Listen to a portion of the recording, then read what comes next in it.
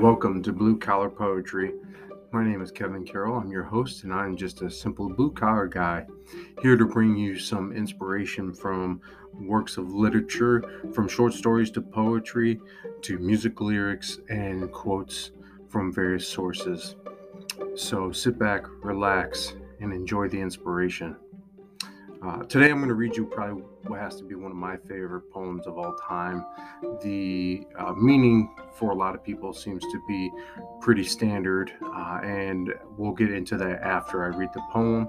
But it is, I think, nonetheless very inspirational in a lot of ways. So today's selection will be The Road Not Taken by Robert Frost. Two roads diverged in a yellow wood, and sorry I could not travel both, and be one traveler. Long I stood and looked down one as far as I could to where it bent in the undergrowth.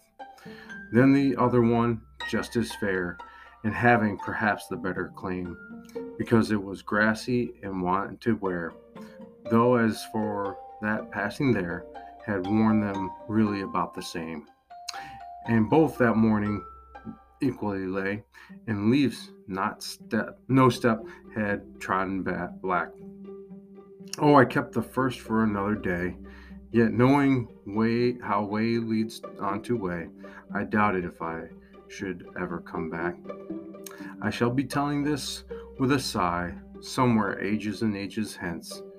Two roads diverged in a wood, and I took the one less traveled by, and that has made all the difference. So, from what I have talked to people, and even my initial thought on this poem was that it was simply a man choosing to take a path that was independent from everybody else. And as I've gone through this, I do think we talk about the individuality of choosing our own way, but it's that I think that makes the big difference is making a choice, taking the steps to live a life that is your own. And as it says, that the paths were kind of worn the same. So it's not that they were completely unique to one another.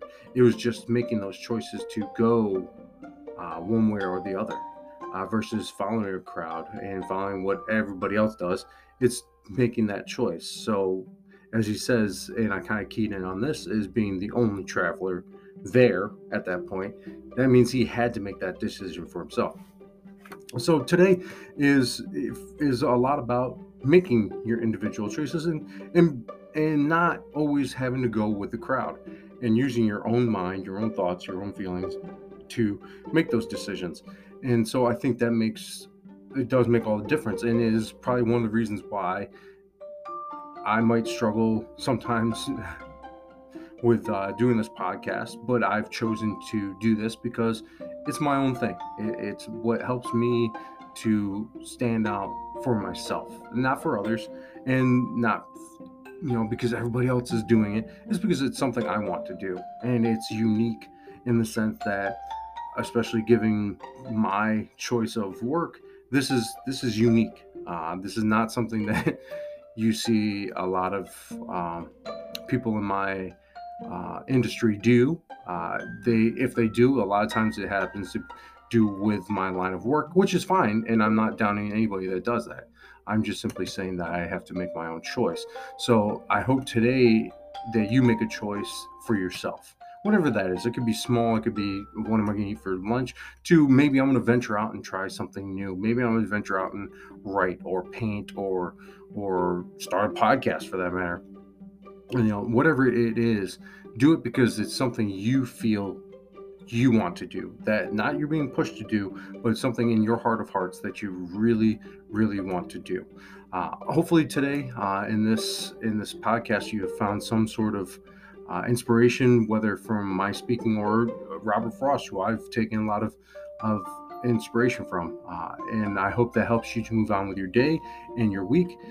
And thank you for tuning in. Again, if you have any comments or suggestions, please feel free to drop me a line. I am more than willing to hear them. I will read them, and I'll respond as I can. And hopefully you've had the time to enjoy this today. Thank you.